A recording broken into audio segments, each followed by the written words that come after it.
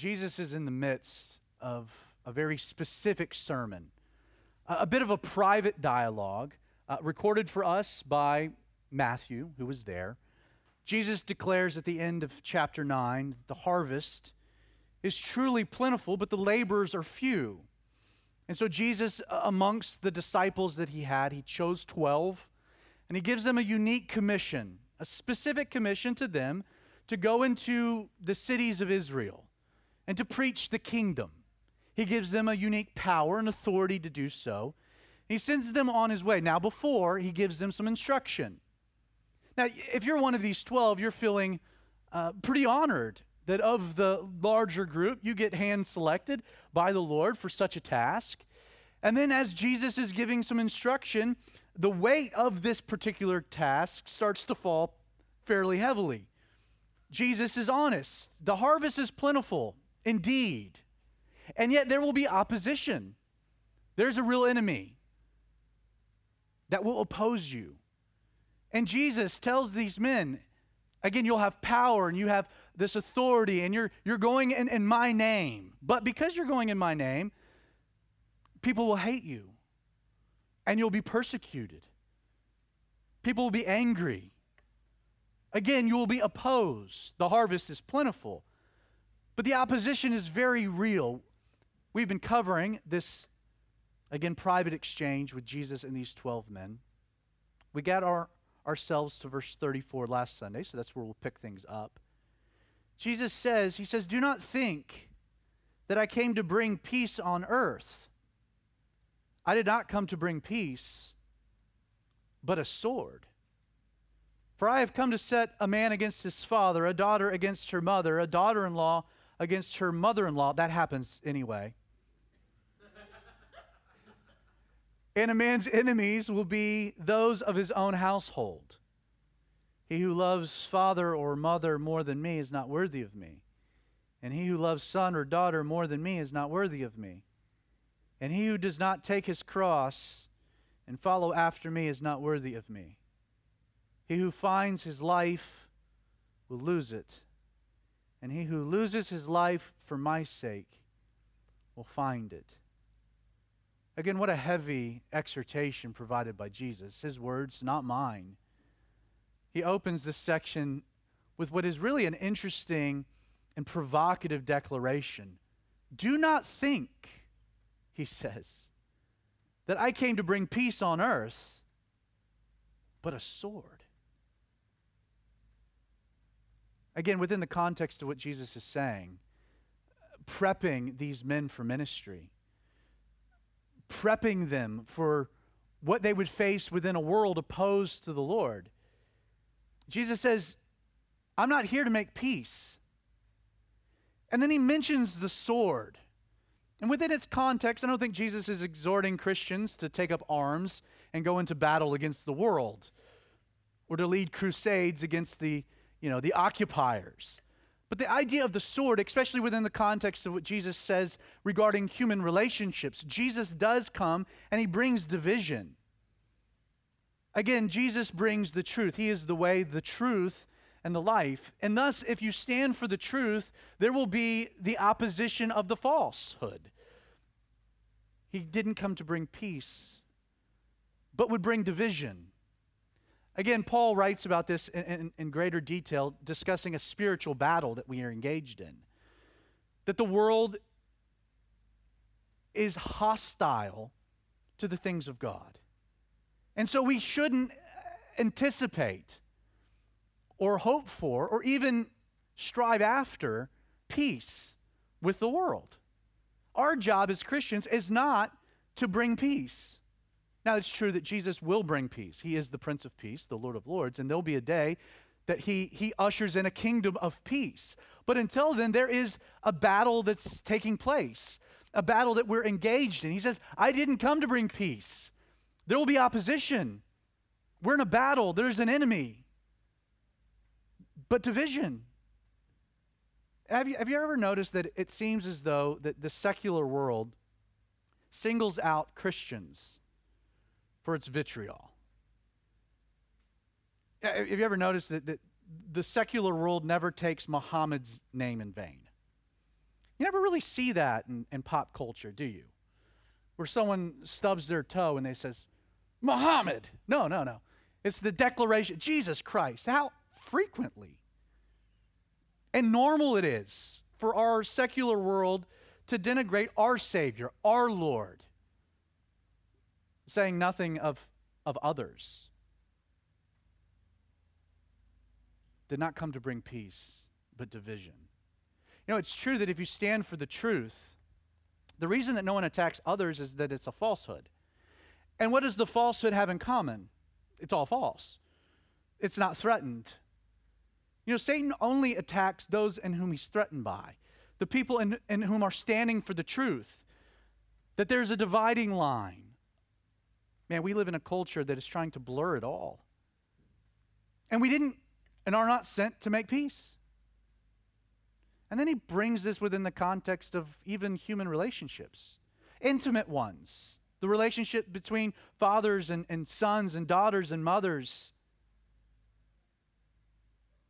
There'll be divisions within family.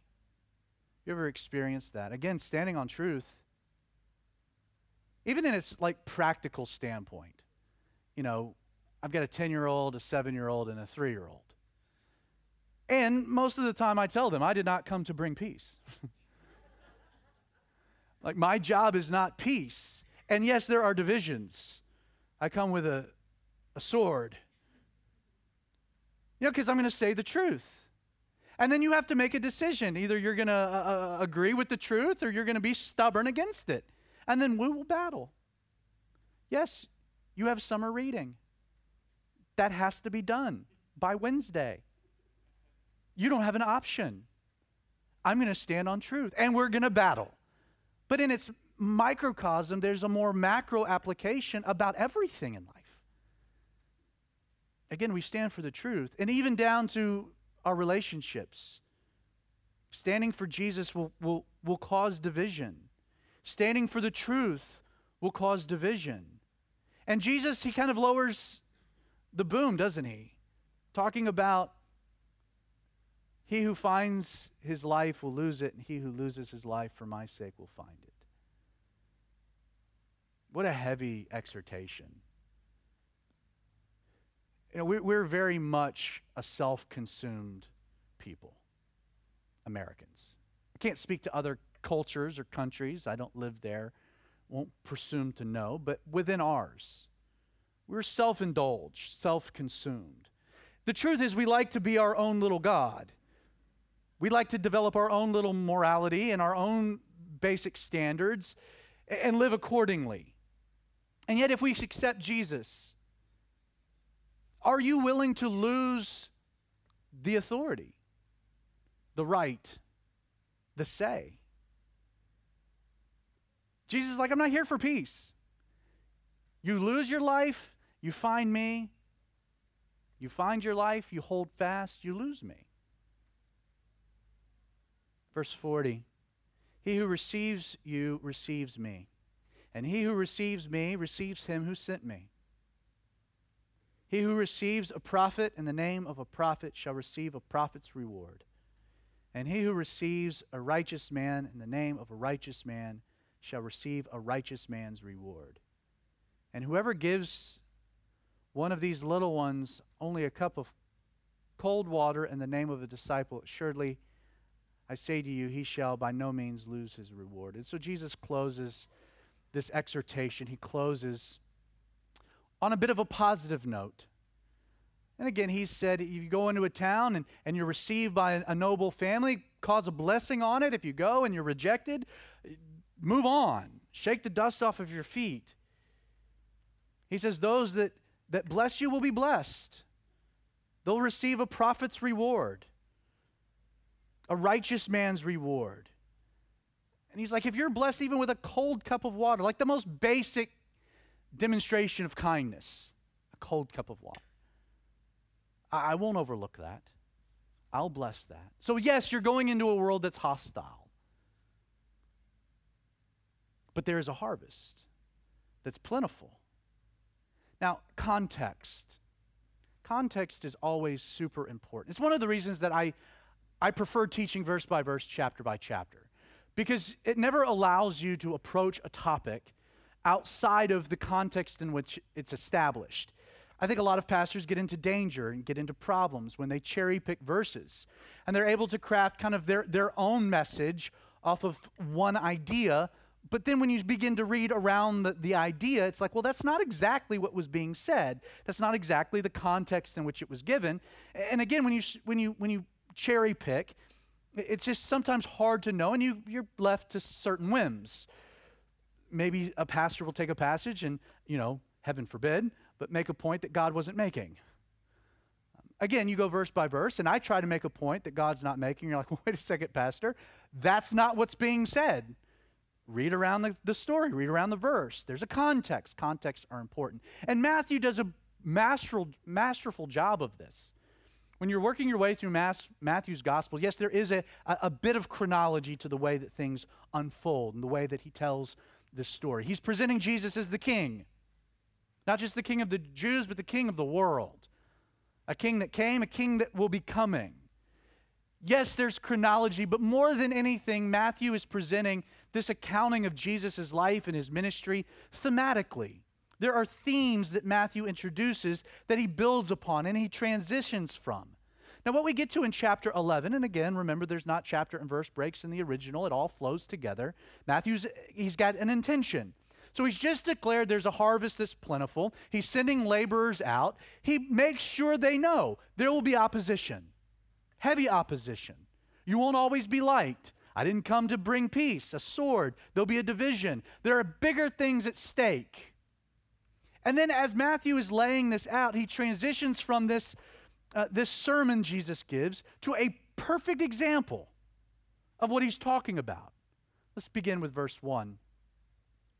Now it came to pass when Jesus finished commanding his 12 disciples, what we just finished reading, that he departed from there to teach and to preach in their cities.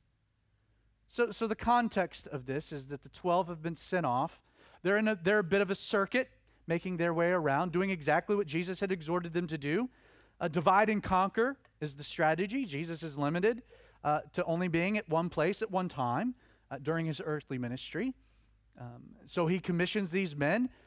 There's now 13 going around preaching the kingdom. You have Jesus plus these 12. And we're told that as Jesus is doing this, as he's teaching, as he's preaching, kind of this twofold ministry of Jesus, teaching to expound upon the text of Scripture, to make sure that the audience understands what's being articulated, what God is communicating, preaching, then building upon that lesson an application, teaching and preaching. But we're told that when John had heard in prison about the works of Christ, he sent 2 of his disciples and said to Jesus, "Are you the coming one, or do we look for another?" Now, this is fascinating to me, and in so many ways, shocking. So the John mentioned here is John the Baptist. It's been a while since we've seen John.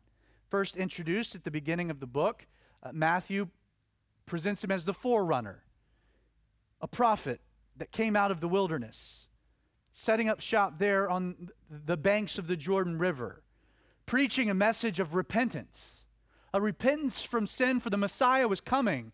The King was on the way. John coming on the coattails of 400 years of seeming silence from God. John, colorful character. A Levite. We know that for his father was a priest. A man raised with religious education, a smart man, a learned man, but a wild man.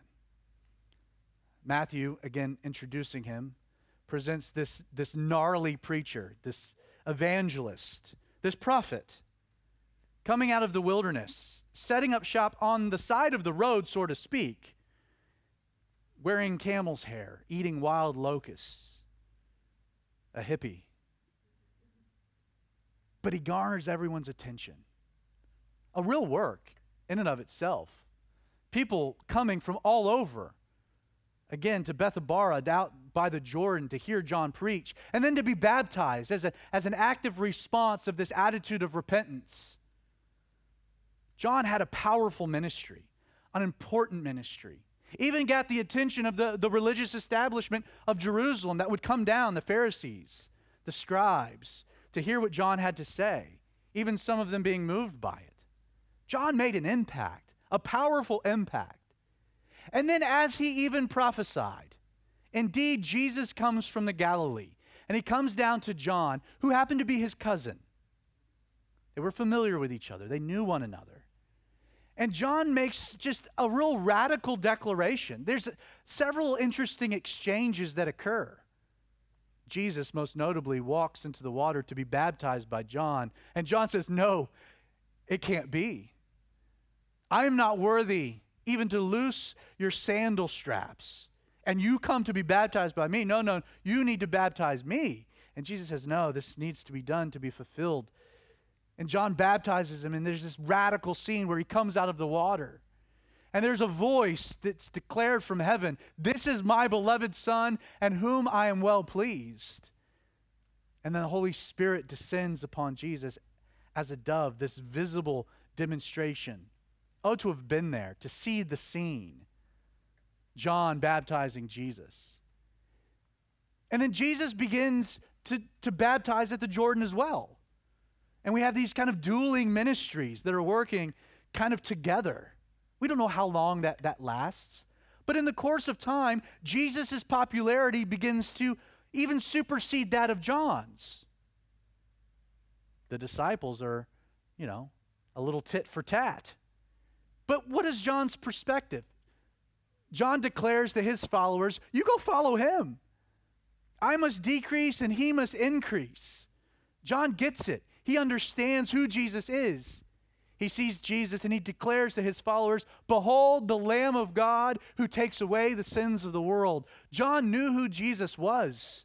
John knew Jesus was the King. John knew Jesus was the Messiah. John knew he was the fulfillment of all of this Old Testament prophecy, Jesus. So John has no problems kind of slipping back behind stage, taking on a lesser role. Now, in the process of this, and we're not told this by Matthew, but it's recorded for us in other places, that John's ministry continued. We're introduced to some of his disciples here, 2 of them. But he ends up with this exchange with Herod.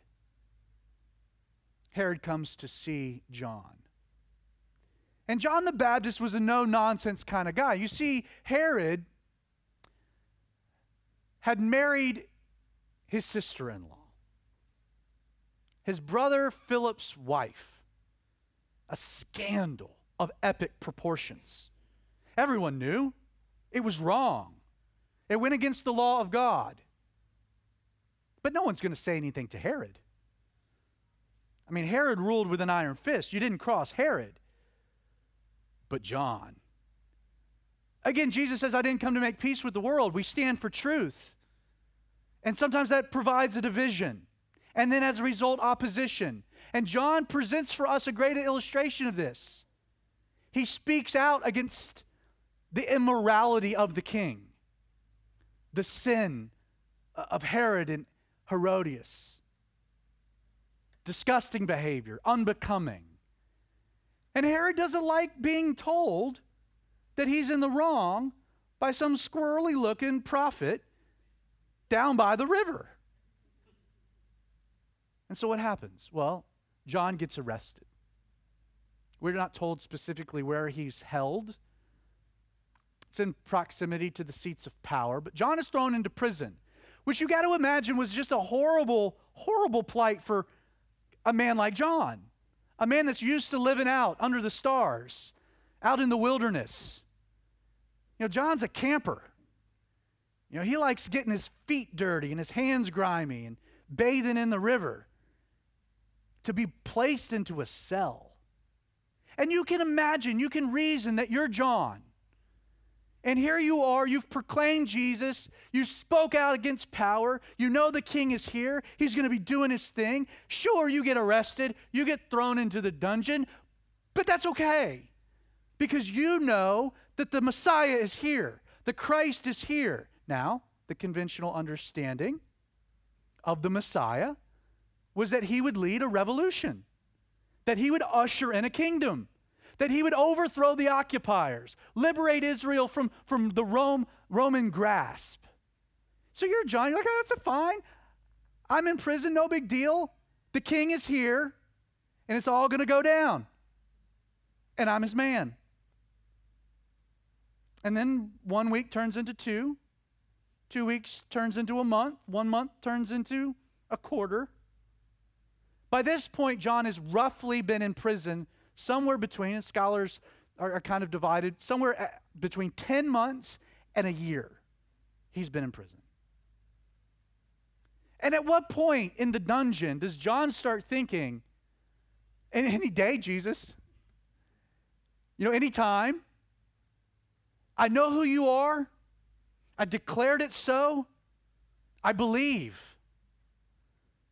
But after time, was I wrong? And so John, he gets 2 of his disciples. There's no Facebook, there's no Twitter, there's no internet reading. He doesn't have a newspaper.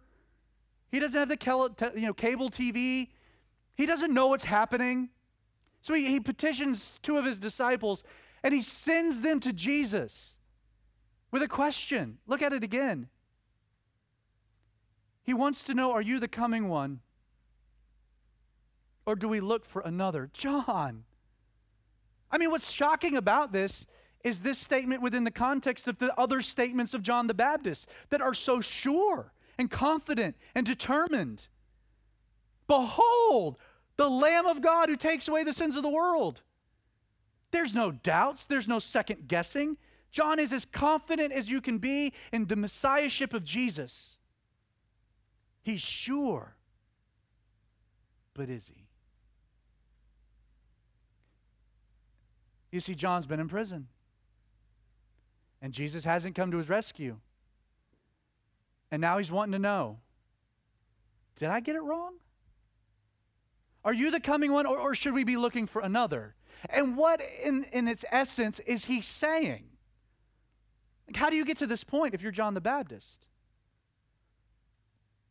Well, I would say that it is the consequence of unfulfilled expectations. John had an expectation.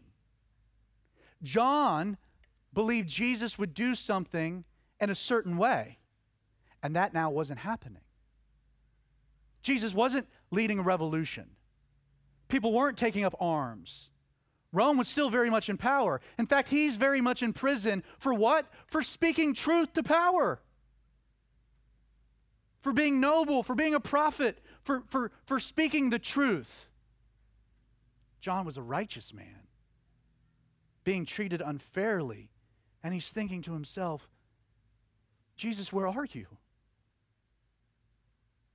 You're not doing what I anticipated you to do.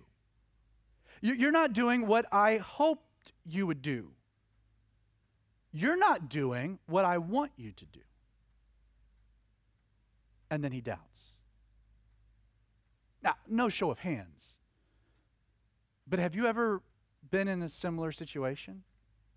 Okay, it's different than John, but have you ever been in a dark place and you're grappling with this idea of, I believe this is who Jesus is, but he's not doing what I'm expecting him to be doing in my situation. I have an unfulfilled expectation.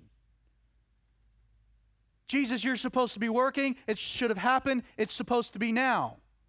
And you sin and you cry and you pray. Are you really who you say you are?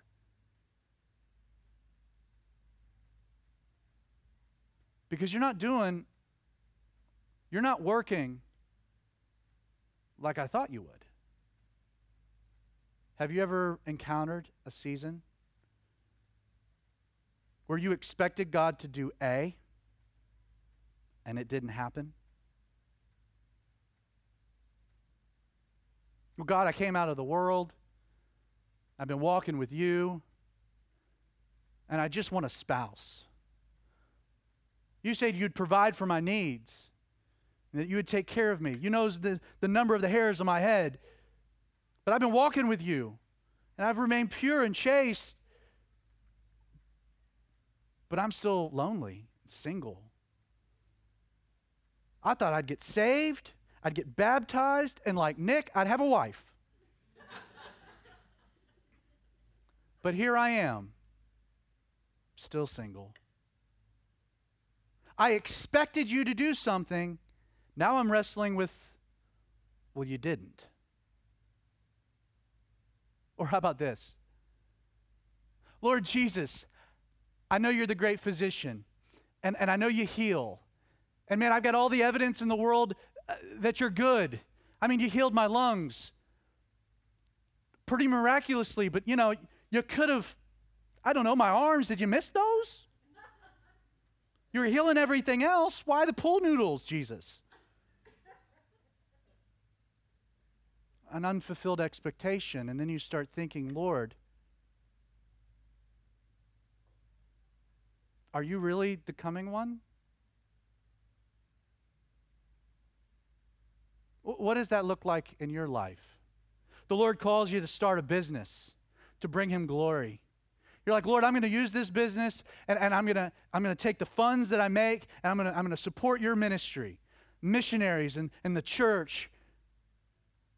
And you have a vision, and you've got tenacity, and you just dive into it.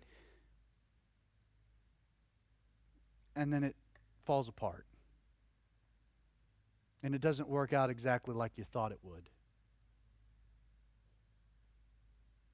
And then you think, are you really who you say you are? Now what's the problem? The problem is that John here has an expectation of what he wants Jesus to be doing.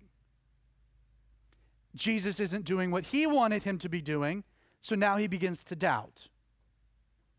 So how does Jesus answer him? Look at verse 4. So Jesus answered. If you want to know how Jesus answered, it's a good line to find Jesus answered. And said to them, go and tell John these things, which you hear and see, that the blind see and the lame walk and lepers are cleansed and the deaf hear, the dead are raised up, and the poor have the gospel preached to them. And blessed is he who is not offended because of me. You know what Jesus doesn't do? Answer the question. Are you the coming one, or do we look for another? You know what? You go tell John that this is what you hear, this is what you see, this is what I'm doing. Don't get wrapped up, John, in what I'm not doing, but look at what I am doing. The perfect remedy for an unfulfilled expectation. We get so wrapped up, again, in what we want Jesus to be doing, as opposed to sometimes taking a step back and saying, okay, Lord, you're God, I'm not. You're sovereign, I ain't.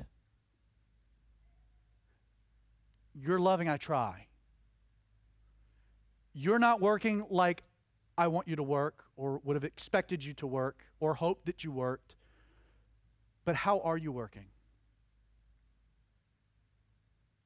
Instead of allowing the unfulfilled expectation to bring in doubt, Jesus answers the doubt by pointing to what he's doing. Don't get distracted on that. I do what I do. I mean, that's kind of what Jesus is saying, isn't he? He's like, John, you are expecting this, I'm doing that. There's your answer.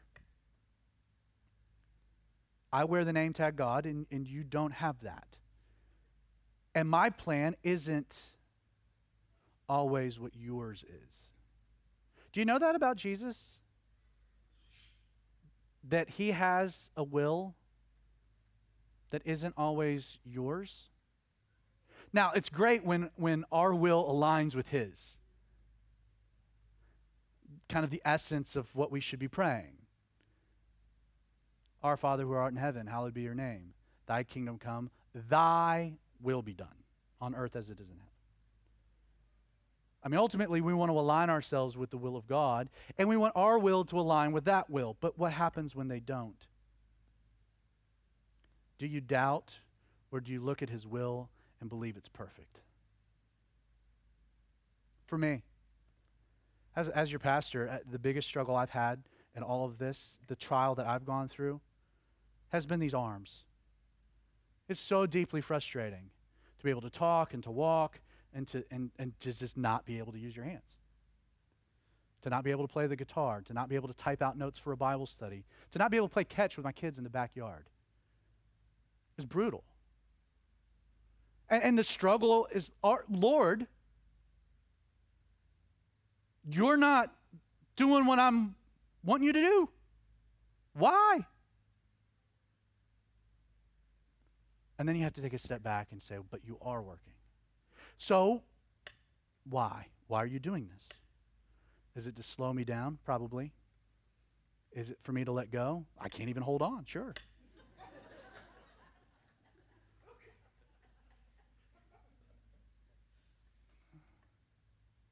Or is it just so that you stay in a trial and have a good attitude and bring me glory? And there's no other reason than that. What about you? John. He doubts. That's shocking. But it's not that shocking when you've been in the prison and you're grappling with Jesus not doing what you thought He would do.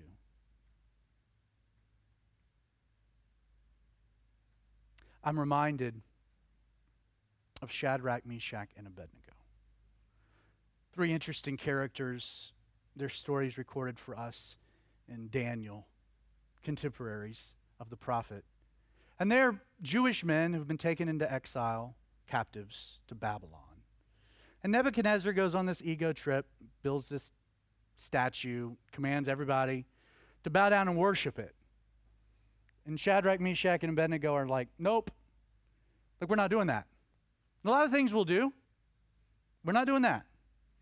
We'll dress your way, we'll speak your language, whatever. But when it comes to worshiping God, we're drawing that line. And so Nebuchadnezzar's very upset about it. And so he gets this furnace and he has it heated up 7 times. It's so hot that even the soldiers that would cast someone into it, they perish. And so, Nebuchadnezzar brings Shadrach, Meshach, and Abednego, these 3 amigos, brings them to this furnace and is like, last chance, fellas, bow down, worship, or you're going in. And they make this amazing statement. They're like, if the Lord delivers us, great. If we perish, we won't bow down and worship. You know what they do? They don't place Jesus into a box.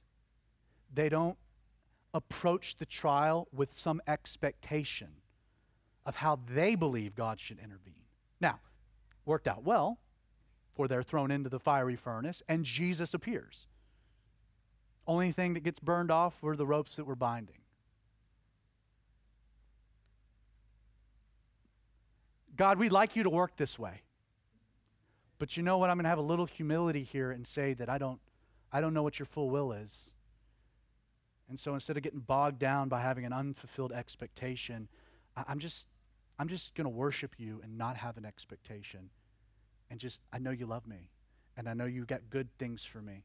And I know your thoughts are not evil, but they're of a future and they're a hope. And it might not play out like I would want, but I know it plays out perfectly according to your will. John, are you the coming one? Or should we look for another? And then what's very cool, we're told that as they departed, Jesus began to say to the multitudes concerning John. And this is an awesome thing about John, which we'll get to next Sunday. Awesome thing. John's the greatest of all the prophets. No one's ever been born of a woman that's greater than he. No one's been ever born of a woman or aside from a woman. I mean, it's great prophet, he's one prophet that the prophets prophesied about. He says all these awesome things about John. And John never heard them.